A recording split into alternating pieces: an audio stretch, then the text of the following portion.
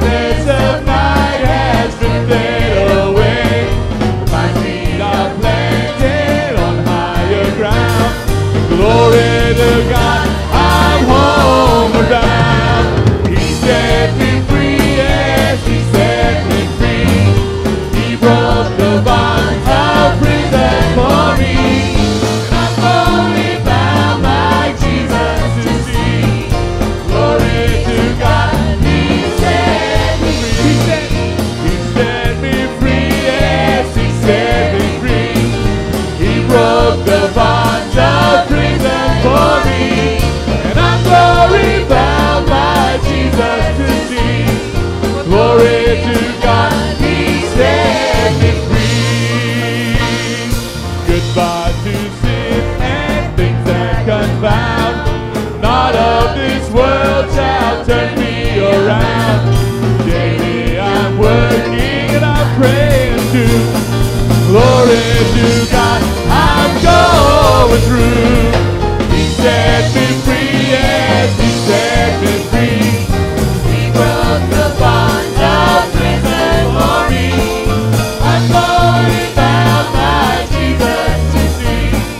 Glory to God, He set me free.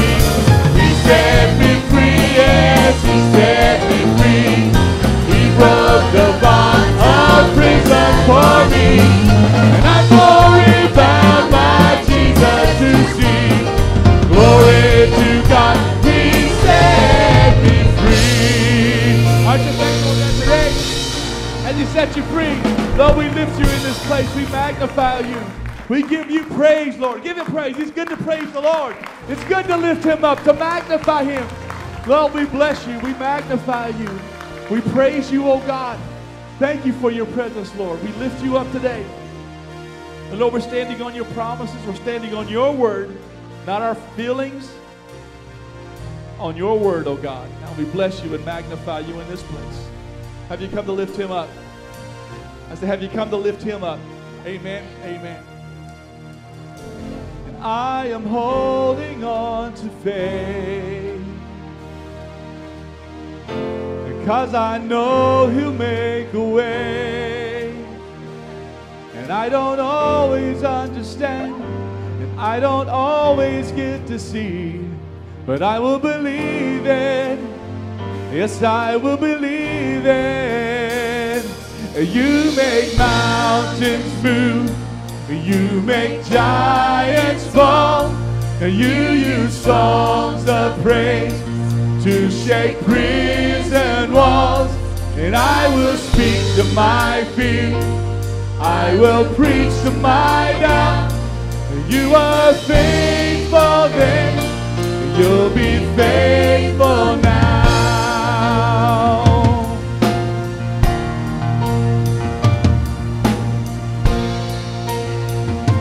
Thank you, Lord.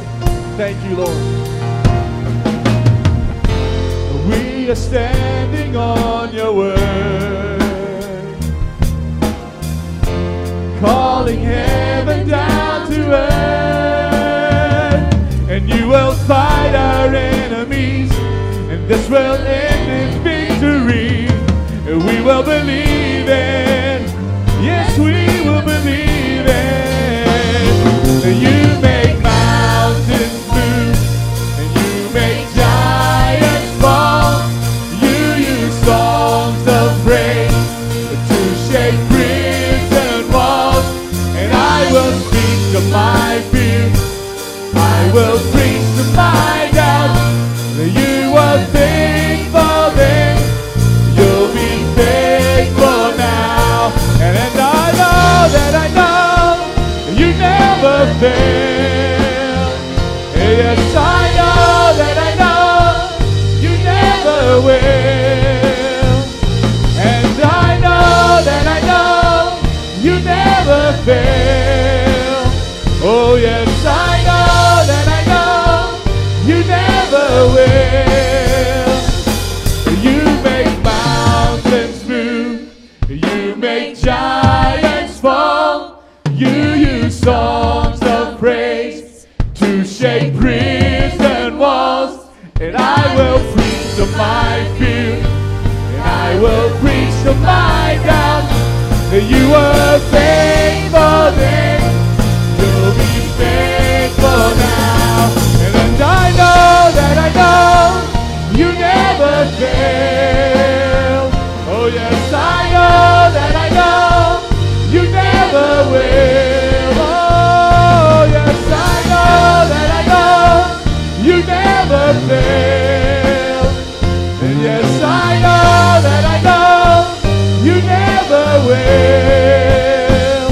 You make mountains move, you make giants fall. You use songs of praise to shake prison walls. And I will speak to my fear, I will preach to my doubts. That you were faithful then, and you'll be faithful now. And I know that I know you never fail. Oh yes, I know that I know you never will. Yes, I know that I know you never fail. Yes, I know that I know you never will. You make mountains move, you make giants fall. You use songs of praise to shake prison walls. And I will speak to my feet, I will preach to my doubts. You were faithful then, you'll be faithful now. You were faithful then, you'll be faithful now. Hallelujah, give him praise. Lord, we bless your name, Lord. We magnify you, oh God. Hallelujah, we bless you, Lord Jesus. Thank you, oh God. We lift you up, Lord Jesus. Just worship the Lord, church. He said, where two or three gathered in his name, there he would be in the midst. He is here. Lord, we lift you. You are here. You're moving in our midst. I worship you. Lord, I worship you. You are here, working in this place. I worship you. I worship you. You are here, you're moving in our midst. I worship you. I worship you. You are here, you're working in this place. I worship you. I worship you.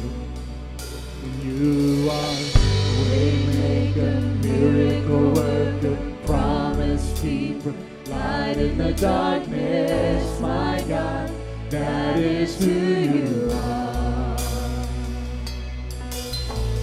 Waymaker, miracle worker, promise keeper, light in the darkness, my God, that is who you are.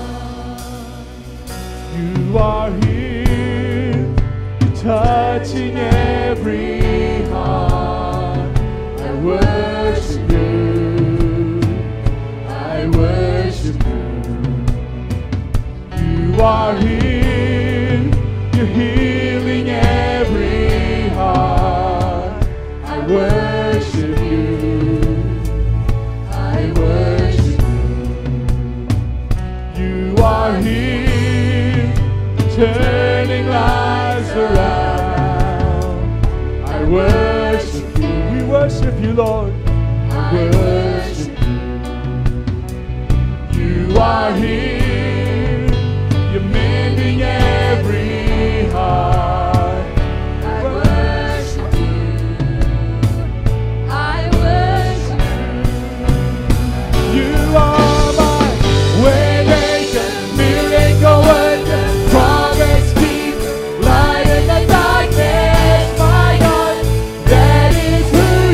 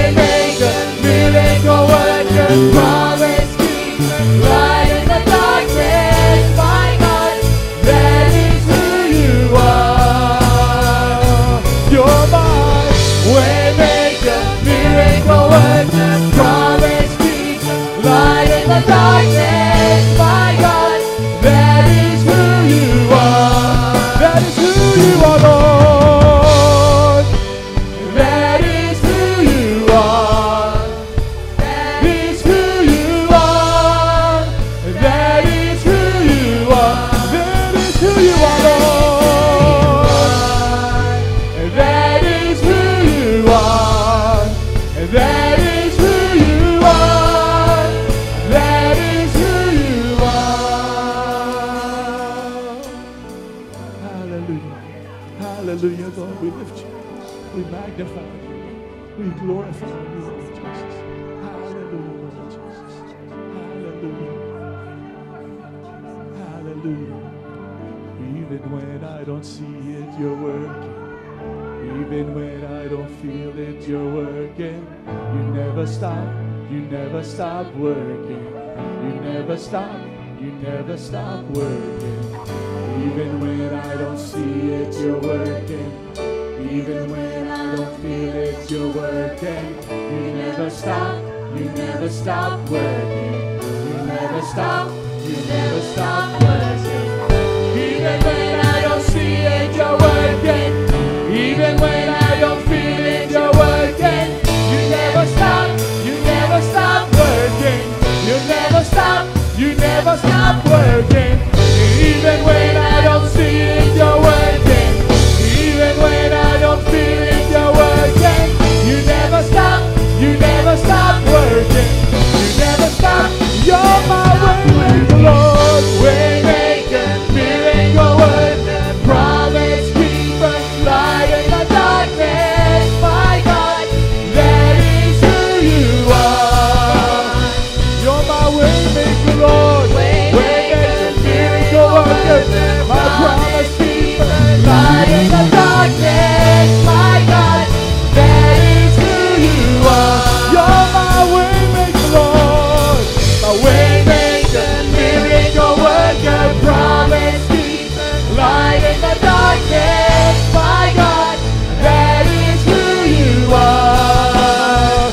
My way maker, miracle worker, promise keeper, light in the darkness. My God, that is who you are. That is who you are. That is who you are. That is who you are. That is who you are. That is who you are. That is who you are. That is who you are. Hallelujah, Lord. Hallelujah.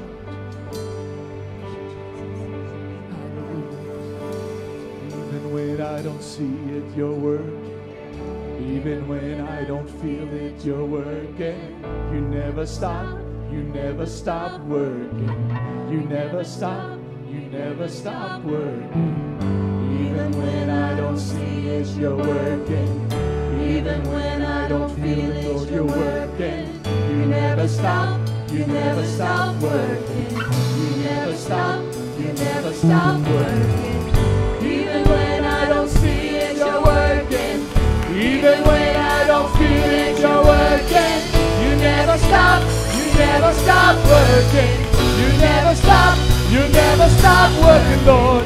Even when I don't see it, you're working. Even when I don't feel it, you're working. You never stop. You never stop working. You never stop. You're my way maker, Lord. Way maker, miracle worker, promise keeper, light in the darkness. My God, that is who you are. You're my way maker, Lord. Way maker, miracle worker, promise keeper, light in the darkness. My God, that is who you are. That is who you are. Oh, that is who you are. That is who you are. That is who you are. Let's give him praise, church. Give him glory. He is worthy. Hallelujah. We bless your name, oh Lord. We bless your holy name. Hallelujah. Hallelujah. Hallelujah. Continue to worship. Amen. You be seated.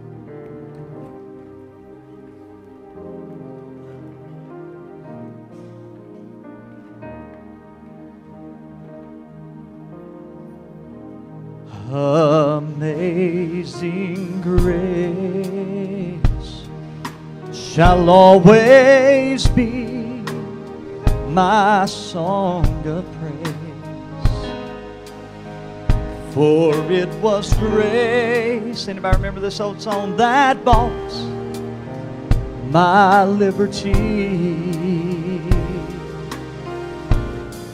I do not know just why He came to love me so, but He looked beyond all of these faults, and He saw my needs. Sing with me if you know it. And I shall forever lift mine eyes to Calvary, to view the cross where Jesus died for me. How marvelous, how marvelous the grace that caused my falling soul. He looked beyond all my faults, and He saw my needs. One more time. Oh, I shall forever lift mine eyes to Calvary, and I'll view the cross where my Jesus, He died for me. And how marvelous the grace that caught my falling soul. He looked beyond my fault, and He saw my need.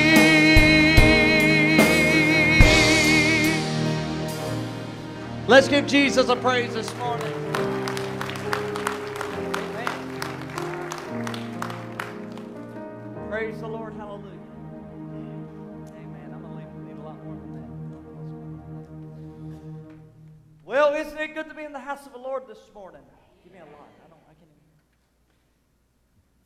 even. I want to take you to a sermon today entitled The Holy Spirit's Desire for You. That's good. The Holy Spirit's desire for you. James chapter 4 verse 5 is where I want to go this morning. It's so good to see everybody in the house of the Lord with us today. God bless you. It is my prayer that by the time you leave, that you will know that you have been in the presence of the Holy Spirit today in this house. That's what it's all about. That's exactly what we desire in this room today. Do you think that the Scripture saith in vain, the Spirit that dwelleth in us lusteth to envy? I'm going to read that again. Do you think that the Scripture saith in vain, the Spirit that dwells in us lusteth to envy? Now, I know this is not a Scripture that you'd read and you think, man, this is really going to be a rough one today. This is one of those Scriptures I think is kind of a little difficult to understand at times, because the word envy means none other than jealousy. So the Spirit that dwelleth in us lusteth to envy or to jealousy.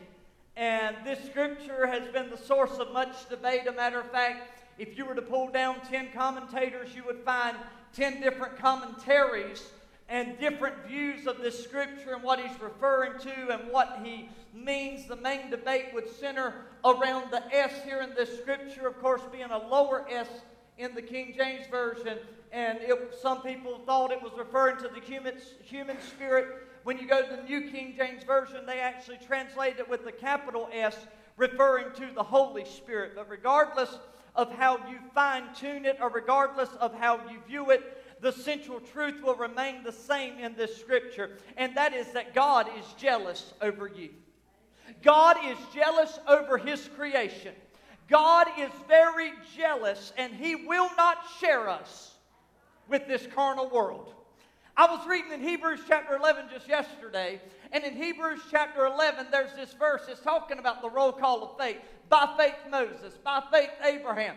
And then when you get towards the end of that verse, it begins to talk about people that are traveling in sheepskins. They are literally being hunted down as if they are wild animals. And the people are coming. They are literally martyrs is what they are. They are dying for the cause of Christ. Do you know the way the Apostle Paul referred to these people? He said these are people that the world was not even worthy to have in it. This world didn't even deserve such men and women of God. So understand with me today that God is jealous over His creation. The world does not deserve God's people. Listen, I was reading today that it was kind of like years ago when Dabo Swinney changed the culture of Clemson. And you know what it was? He said, you're all in.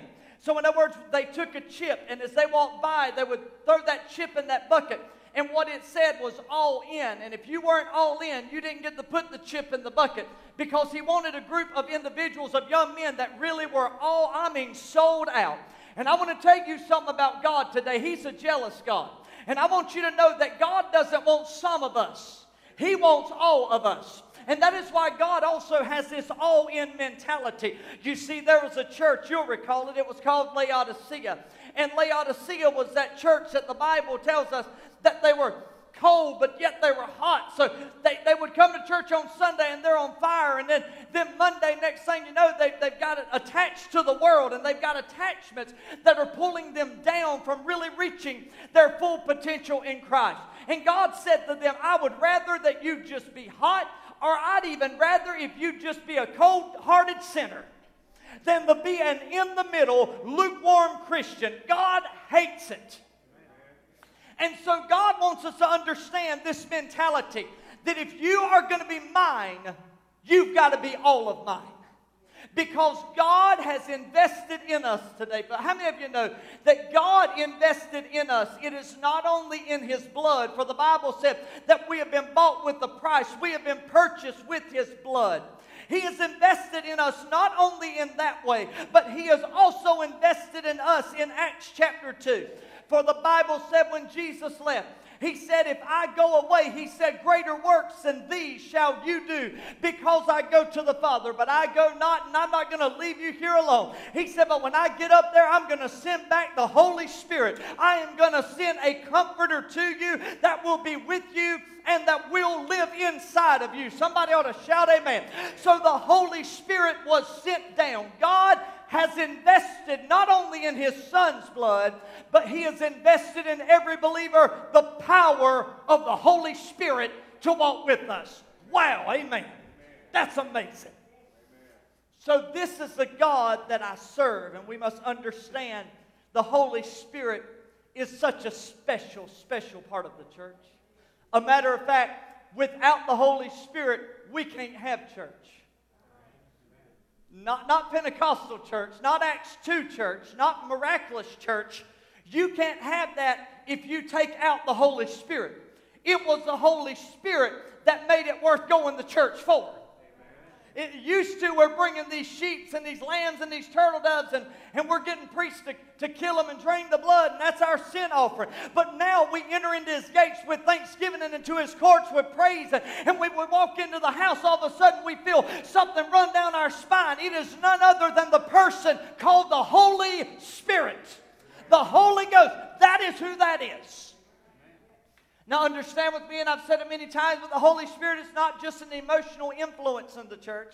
You know, when I was growing up, and I've told you this, that many times we'd come home from church, if somebody had to work or missed the service, they would come in and they'd call rather, and they'd say, hey, how'd church go tonight? Oh, man, it's a good one. And they'd say, did you shout? Because they base good church off of a shout. And so if you don't shout, you don't have good church. That was the way it was, all right? But what I want to know, did anybody get saved? I want to know, did anybody get delivered? I want to know, did anybody receive their healing? Come on, somebody. I want to know, did something supernatural take place in the church other than you shouting hallelujah louder than anybody else? I mean, I'm telling you, now I believe in emotion, and I'm emotional. Y'all can tell I'm emotional. I'm shouting hallelujah as loud as I can this morning. But I understand that this is not contingent upon the working and the moving of the Holy Spirit. Because what I'm telling you, the most intimate that I have ever felt with God is when God had me laying flat on my face and tears were rolling down my eyes, and I felt unworthy to look up at Him, and I felt unworthy to get up off that floor. That was the most anointed I've ever felt. It's in the Holy Spirit. It's not a magical formula that's made up. He is not merely an it. He is a person. He is the third person. He's a He. That's what the Bible calls Him. And it can't do what the Holy Spirit can do. There's Father, there's Son, there's Holy Spirit. He is a person with personal attributes. He has a presence. A matter of fact, He has His own language. So, the Holy Spirit is something really, really special. He distributes to us wisdom. He gives us grace in our time of need. He speaks peace to us in the middle of the night. He grants us direction when we don't know what to do or where to go. The Holy Spirit can even be grieved.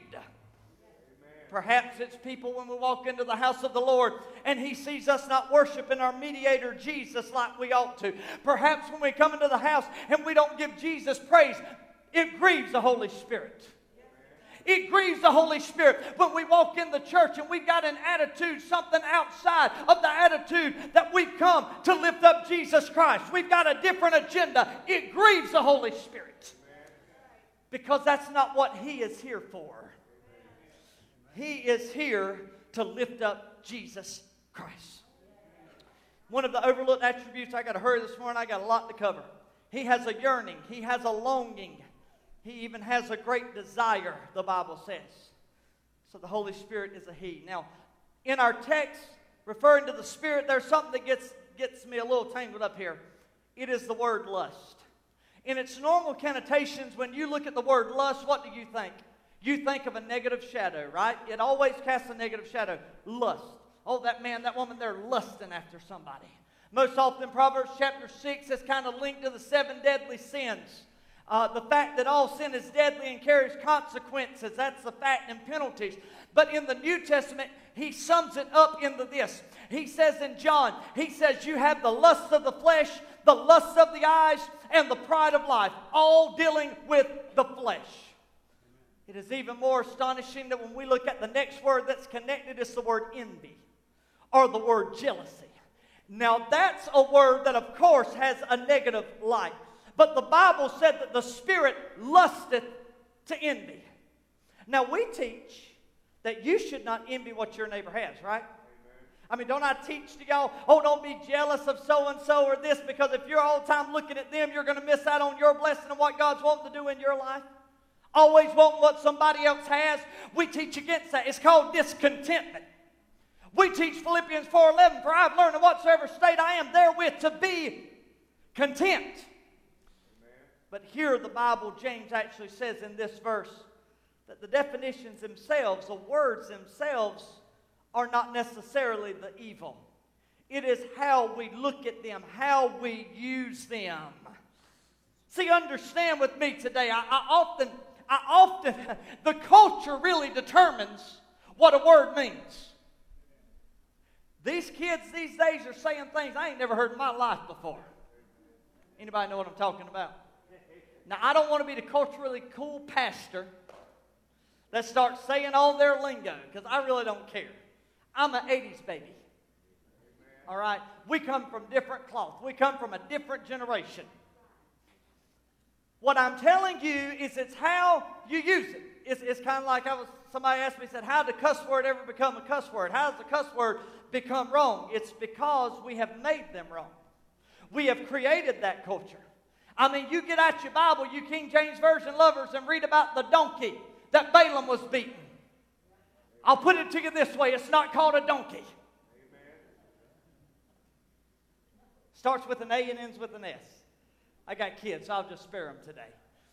The point is, it is not a cuss word. It is how it is used. See, what you understand with me, that lust most often is associated with flesh, and it carries this immoral connotation meaning, and we understand that. It simply means to crave something, to desire something beyond a light or casual wanting. It is that great longing. It is the unwillingness to do without something. What it means by definition is this: I've got to have it.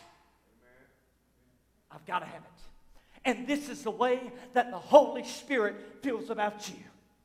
He has to have all of you.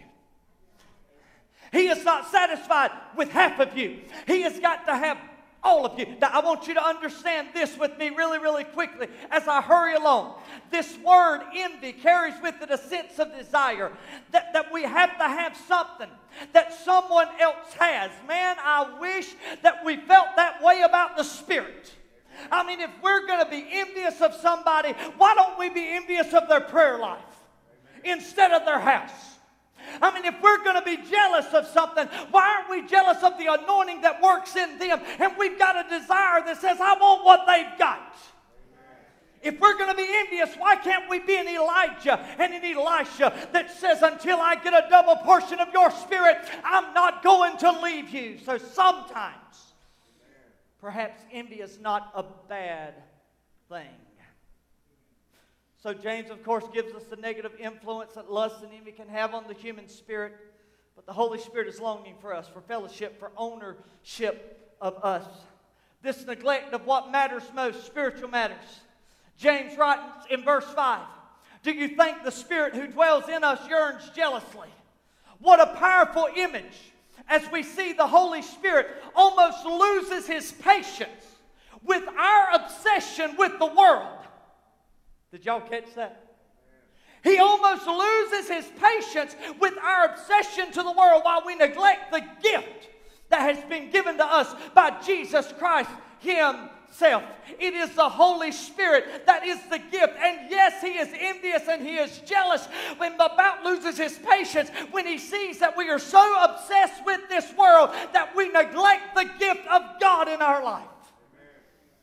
But I like the verse that correlates with it. The next one says, but God giveth more grace. In order to have me, he distributes more grace that I may walk with him, fellowship with him.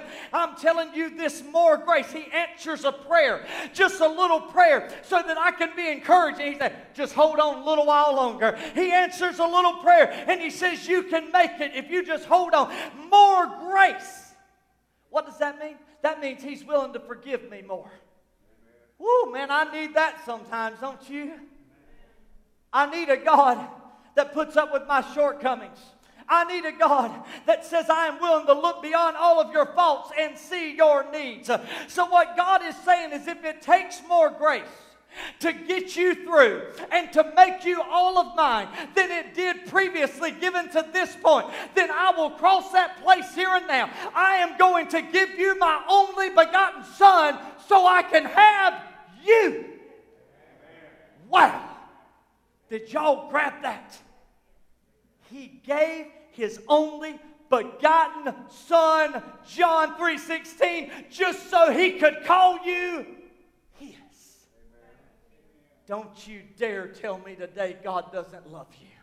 Don't you dare tell me today that you feel like Jesus doesn't care. I'm telling you, God does care. I belong to God today. We belong to the Spirit. For the Bible said, do you not know that your body is a temple of the Holy Ghost who is in you, whom you have from God? You're not your own. You were bought with a price. Therefore, glorify God in your body and in your spirit, which are God's.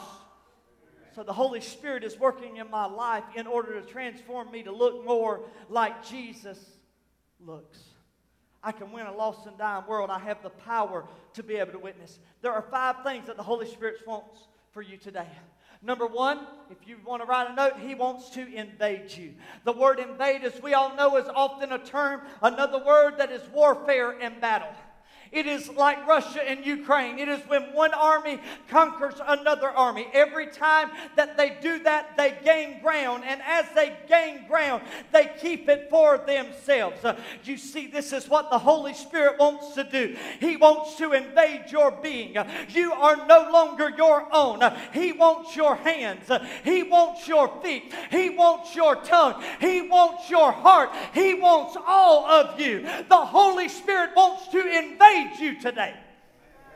He wants every square inch of you and of your life. You know, we used to pray for people all the time, and I won't ever forget it. Some of you may remember it. You know, in the altar, we used to mess up people's hair all the time. I hated that mess. I got some good hairspray now, boy. Y'all have a time with it. Between Got to Be glue and hairspray, I'm protected. Praise the Lord. We had a guy who used to pray for you. He'd come over to you, he'd say, "Ah!" And he'd start rubbing your head as hard as he could. People get up from the altar, look like Albert Einstein. Come on, somebody. None of y'all know what I'm talking about, do you? Just pray, shake it out of them, beat it into them, whatever you got to do. But I remember one of the words that we used to say. Them old saints of God get around you and they'd say, "God, let the Spirit get on them. Baptize them from the top of their head to the very soles of their feet." Anybody remember what they were saying was, "Holy Ghost, invade them. Let there not be any part of them that belongs to the world." Why? Because God is jealous for me. Woo! My goodness. So here we listen, there's no swingers in the house. I hope there's not anyhow. You don't share your wife on the weekend. Well, let me tell you, that's the way God is. He doesn't share you with the devil on the weekend and give you back to God on Sunday. That's not how it works. If God's going to have you, the Holy Spirit has to invade your life. Point number 2, I got to hurry. He envelops us. He wants to envelop you. What does that word even mean? It means to surround.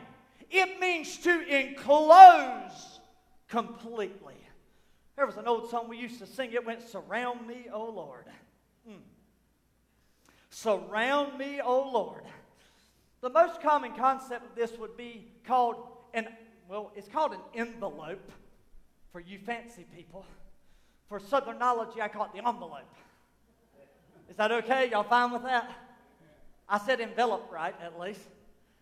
When you get that envelope, you put contents inside of it. There are 3 things the envelope is intended to do. Number 1, it seals its contents and it keeps it clean, whatever is on the inside. When you seal it, it means nothing else can get in. That is what God is wanting to do with you. He is wanting the Spirit to envelop you in such a way that every time sin tries to enter, it's sealed by the Holy Spirit. Woo!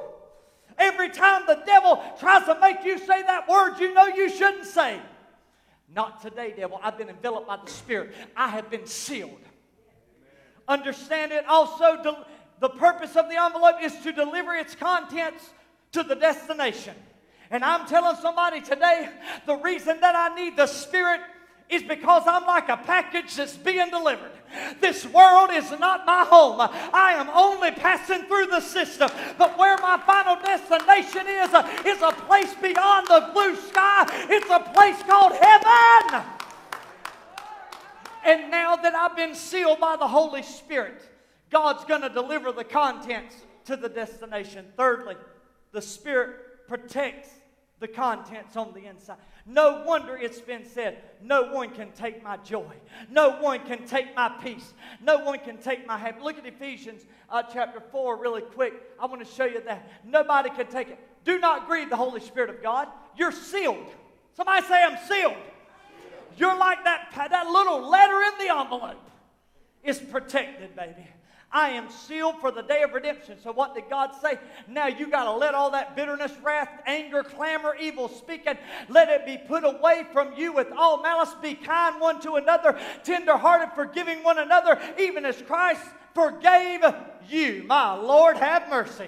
What a simple yet complete picture of the work of the Holy Spirit in our lives. The Bible said we are sealed with the Holy Spirit of promise. In Him you also trusted, Paul said, after you heard the gospel of your salvation. You have believed in Him. You have been sealed with the Holy Spirit of promise. The Holy Spirit will keep us and deliver us to the Father very soon. For soon and very soon we are going to see the King. I can make it because the Holy Spirit has enveloped me.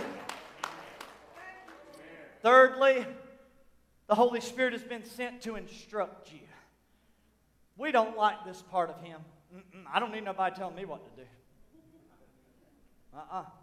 I'm my own person. Man, I tell you, I get so sick of this culture that thinks everybody owes them something. Amen. They don't owe you nothing. Amen. My Lord, have mercy. Get out and get a job just like everybody else. That's what I want to tell them. Hold on, everybody, shout at once. Y'all know I'm right. Oh, God, have mercy. Help Pastor today. The Holy Spirit is sent to instruct me. The Bible said, the Helper, the Holy Spirit, whom the Father will send in my name, He will teach you all things, and He will bring to your remembrance all things that I said to you. Has that ever happened to you? Have you ever been talking to somebody and you lose your train of thought and you're trying to witness and you're trying to tell them something good, and all of a sudden the Holy Spirit just bam nailed you? And you thought, oh, yeah, I can tell them about that happened a couple of weeks ago. Well, let me tell you, I was praying about. The Holy Spirit will bring to your remembrance. Listen to me. I'm a little unhinged sometimes. So I know what this means because the Holy Spirit does it with me every Sunday morning. Every Wednesday. When my ADD gets acting up and I'm watching y'all and thinking at the same time, the only reason I can do what I do is because of the instruction of the Holy Spirit that speaks and says, this is the word that you are to say. We need the instruction. The Holy Spirit will guide us. The Bible said that the Spirit will guide you into all truth. He will not speak in His own authority, but what He hears, He will speak, and He will tell you things to come. I'm going to tell you something. We shouldn't be caught off guard by end time stuff that's happening. Amen. We knew this was coming. We knew it was coming because the Holy Spirit has already told us. And for those that have been praying and for those that have been waiting, it's like on the day of Pentecost, Acts 2. I mean, when the Spirit came in, do you think there was one person, there's 120 in the upper room, do you think there's one person that was like, well, this is a normal day? The Bible said that when the Spirit came in, they were all filled with the Holy Ghost and began to speak with other tongues as the Spirit gave them the utterance to do so. 120 people were in there. 120 people were filled. My Lord, I'm telling somebody today that this is the desire of God. He is wanting to come into our midst. He has told us what's going to happen. What I'm saying is there is something in the upper room that the atmosphere changed. And there was not one person that left feeling different than the others. When they left, they all knew the Holy Spirit had been there. And I believe today in 2022 that every born-again believer, you know, you can just feel it in your spirit. There's something going on in the universe. There's something happening right now that you've never seen before. Something's about to take place. It's in the atmosphere. Do you know what it is? It's the Holy Spirit instructing and guiding us into all truth. We're not caught off guard. No. The devil thinks he's got us. No, we know what we're looking for. I don't know a lot about algebra. Matter of fact, I hated it when I went to school. All these formulas, all these numbers, all these upside down arrows that I have no idea what they mean anymore. I remember what multiplication division was. Let's just stop it right there, all right? There was a 2, a square roots. I remember all that. See, it's coming back to me now, all right? Practice makes perfect. But I had a patient instructor, especially when I got into chemistry. Now that stuff, I really believed it was of the devil.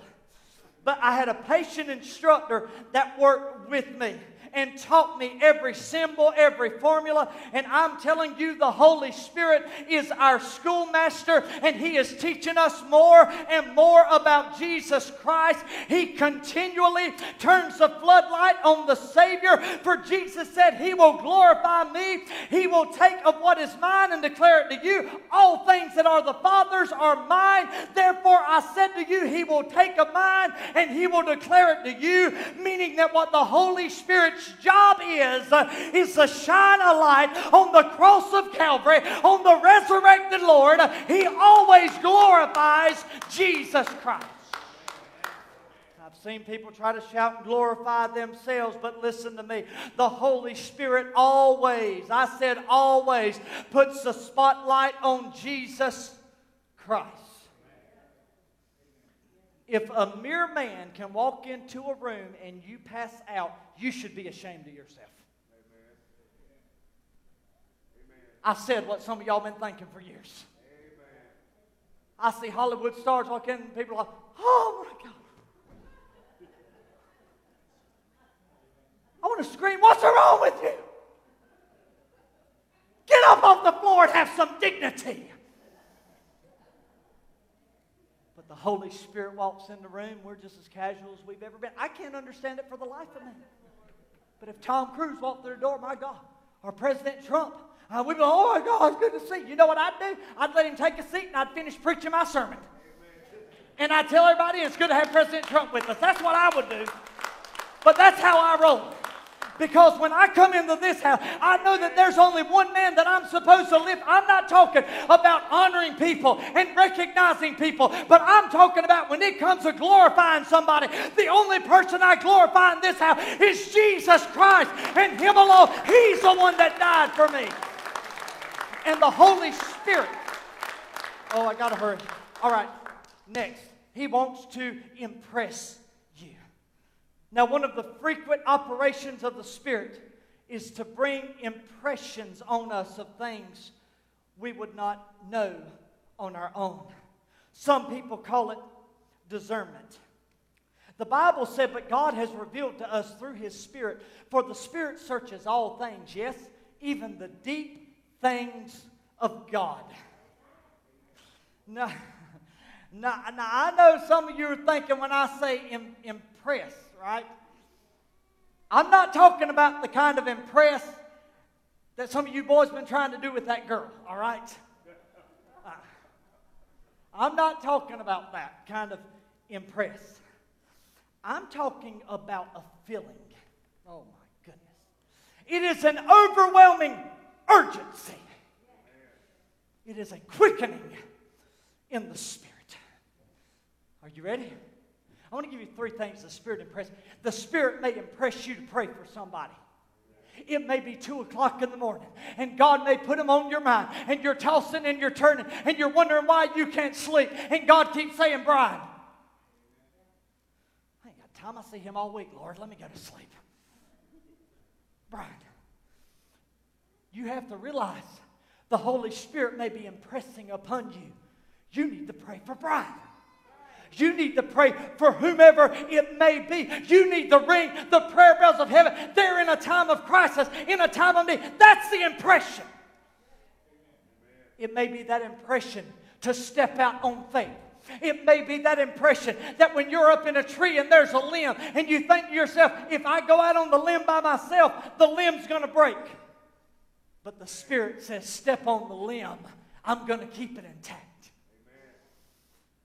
It is Peter on the boat, and everybody says, man, Peter's gone crazy. He's the guy that gets naked, strips down, and runs in the ocean. This guy's a lunatic. But one night in the middle of a storm, the impression of the Holy Spirit said, Peter, Jesus is out there in the middle of the storm. Why are you staying in the boat? And when he was impressed with faith, all of a sudden he's walking on top of water just like I'm walking on top of this platform. Are you hearing what? An impression. Sometimes the Holy Spirit's telling you just do it. Sometimes It's an impression to speak. Yes, to speak to your mountain. Sometimes it is an impression to speak a word of encouragement. Every now and then it may even be time to speak a word of prophecy. Thus says the Lord. I'm going to leave you with this one. I'm going to close. The last thing the Spirit wants to do is He wants to indwell you. He wants to live inside of you. The one thing that we learn from James chapter 4 is that the world and God don't jive. In chapter 4 or chapter 5, you can read the verses, or chapter 4 and verse 5, you could read the verses before that. And in verse 4, I believe it is, he says the man that becomes a friend with the world, anybody remember it? Becomes the enemy of God. So even in modern culture, when we think we can serve Jesus and live like hell during the week, those days are over. Because the Bible said if you are going to live to the fullness, the full potential God has for you. Now there's some of you can live below if you want to. That's fine. If you want to settle, you do that. But God says if you want my best for your life, you got to give me all of you. I want my Spirit to get inside of you. And every morning when you wake up, Holy Spirit is right there. Every time you go through a battle and you feel discouraged, you reach down inside because someone is indwelling you. His name is the Holy Spirit. He's living there. And it doesn't matter where you are, what time it is. He's always with you. No wonder God said, I will never leave you or forsake you. I'll go with you to the end, because He knew when the Holy Spirit came, for those that would be a believer and trust in Jesus Christ with their whole life, He knew that the Spirit was not just going to walk with them. The Spirit was going to live inside of them and never leave them lonely.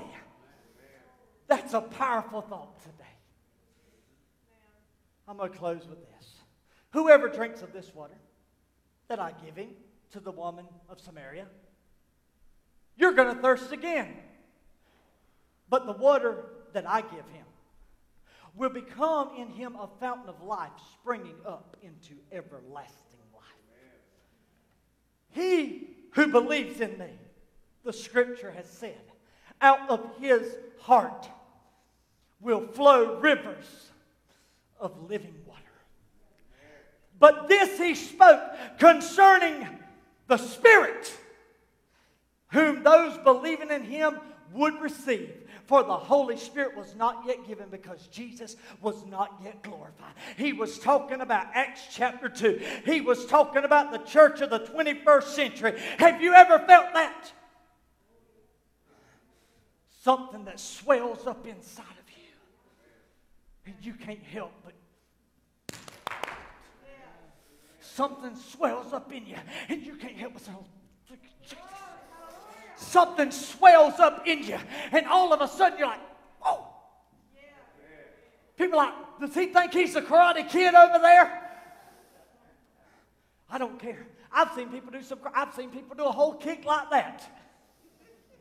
What had happened to them that some of you have never experienced, God forbid that you're one of those. Woo! Something swells up inside. And Jesus said it is the Holy Ghost. Because when He lives on the inside, He's got to come out every now and then. Come on, somebody. I got to leave you. I got to leave you. A simple hand glove illustrates perfectly what the Holy Spirit desires to be in your life. So the Holy Spirit is yearning after your heart. The Holy Spirit is wanting to own you. He is wanting to indwell you. He wants total surrender. So when you think about the glove, just a common, simple glove. Nothing special about this glove. All right? It just flops around. It lays here. It lays there. It goes through abuse. Right? It's just a glove. I'm going to take this glove home today. I'm going to put it in my softball bag and stuff it down in there, zip it up. is just going to lay there dormant. It's a glove until I need that glove, and I'm going to pull it out, right? Let me show you what the glove is. The glove that is not indwelt is absolutely no good. Now, I could put one finger in the glove, right? Does this look effective to y'all? If I walk up the bat like this, they could be like, this guy's an idiot. He's holding the glove more than he is the bat. The bat. What in the world? Because that's not what a glove's meant for. Now, I could ring the doorbell, right? But I could do something. There's some of you, the reason you haven't been used by God is because you ain't even got all fingers in the glove yet. His fingers aren't in the glove yet. All he's got is a thumb in there.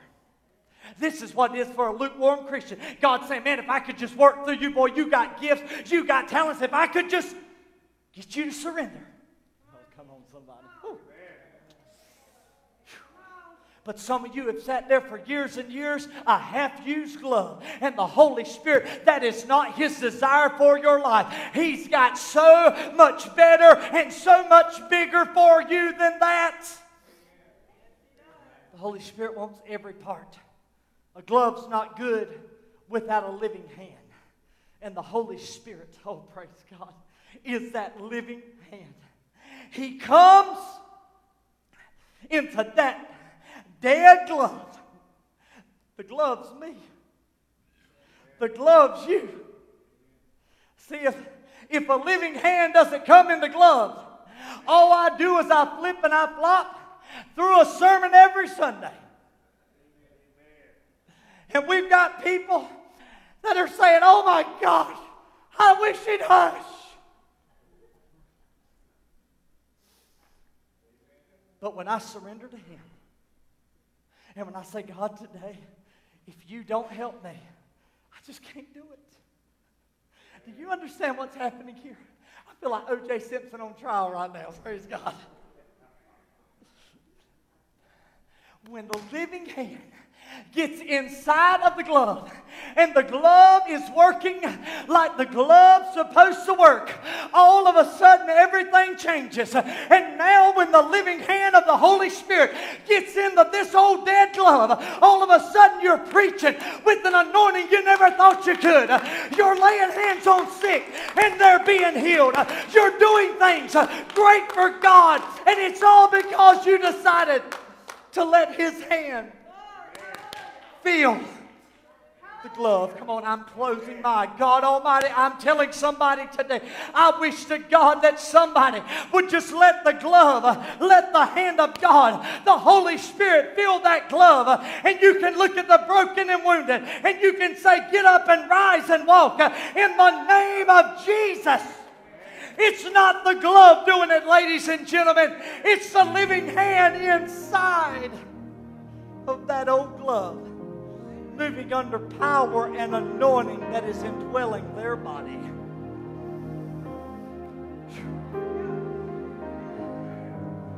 With Him, the Spirit, our hands become His hands. Our tongue, our lips become the mouthpiece of God. The Holy Spirit yearns for a willing vessel that He can employ for the Master's use. The Holy Spirit wants to invade you today. He wants to envelop you today, surround you. He wants to instruct you. He wants to impress you. And He wants to indwell and live inside of you. Be filled with the Spirit, Ephesians 5:18. And allow the Spirit to lead you, Romans 8. For as many as are led by the Spirit of God, these are the sons and the daughters of God. Let's all stand. I'm closing. How many in this building today will say, Father, all I am is the old glove, but I want you to fill that glove with your living, powerful Spirit. I want you to use me in a way I've never been used before. I'm telling you right now, under the impression of the Holy Spirit. That's right. There's some of you looking like this. Right here in this church, right here, right now. This is what it looks like. Some of you only got one finger in that. Look, God's only got one finger in that glove. That's all He's got. He's tried for years to get you to surrender to His call, to surrender to His will. But you haven't opened up yet and said, Father, I'm yours. And I'm telling somebody today, through the impression of the Spirit, that if you'll go all in and you'll give Him all of you, He's going to fill that glove. And I'm going to tell you, folks, I've been on both ends of the stick, all right? When I was a teenager, I used to think I was a pretty good preacher. Figured out really quick, like, I wasn't a good preacher at all. I thought more highly of myself than I really was. And I remember the night, Byron, that I got up in the pulpit. Yeah. One finger in my glove, yeah. I think by the time I got finished, I'd already shook the glove off. I'd lost the hand, I'd lost everything. I was just laying there dead on the ground. God wanted to show me that night, without me, you are nothing. So every time we talk about putting on garments, today we talk about letting that glove, the hand of God, come in the glove today. But now when I get up, if I don't have this on, I ain't getting up. I'd rather sing a couple more songs and have an altar call than get in this pulpit without the living hand inside of me. And I wish to God that some of you would be as jealous for God as He is for you. And I wish some of us in this house would be as envious for the Holy Ghost as the Holy Ghost is for us. Every time that the Holy Spirit, He gets envious. When we watch TV, but we can't pray, He's envious of that television set. He gets envious every time we come to church and we go through the motion and we do our singing and our preaching and shake hands and be friends, acting like we're the way we have church. The Holy Spirit is envious of the people that we think can take us into the presence of God, because He knows He's the only one that can. Anybody want to pray today? Sing. That's a good song. Oh, Comforter, Welcome, Holy Spirit. anybody want to allow the living hand We are in your to fill the glove today? Does anybody want to let the living hand fill your vessel today? You'll teach better than you've ever taught. You'll witness better than you've ever witnessed. You'll walk in an anointing like you've never walked in. That's what the Spirit wants to do today.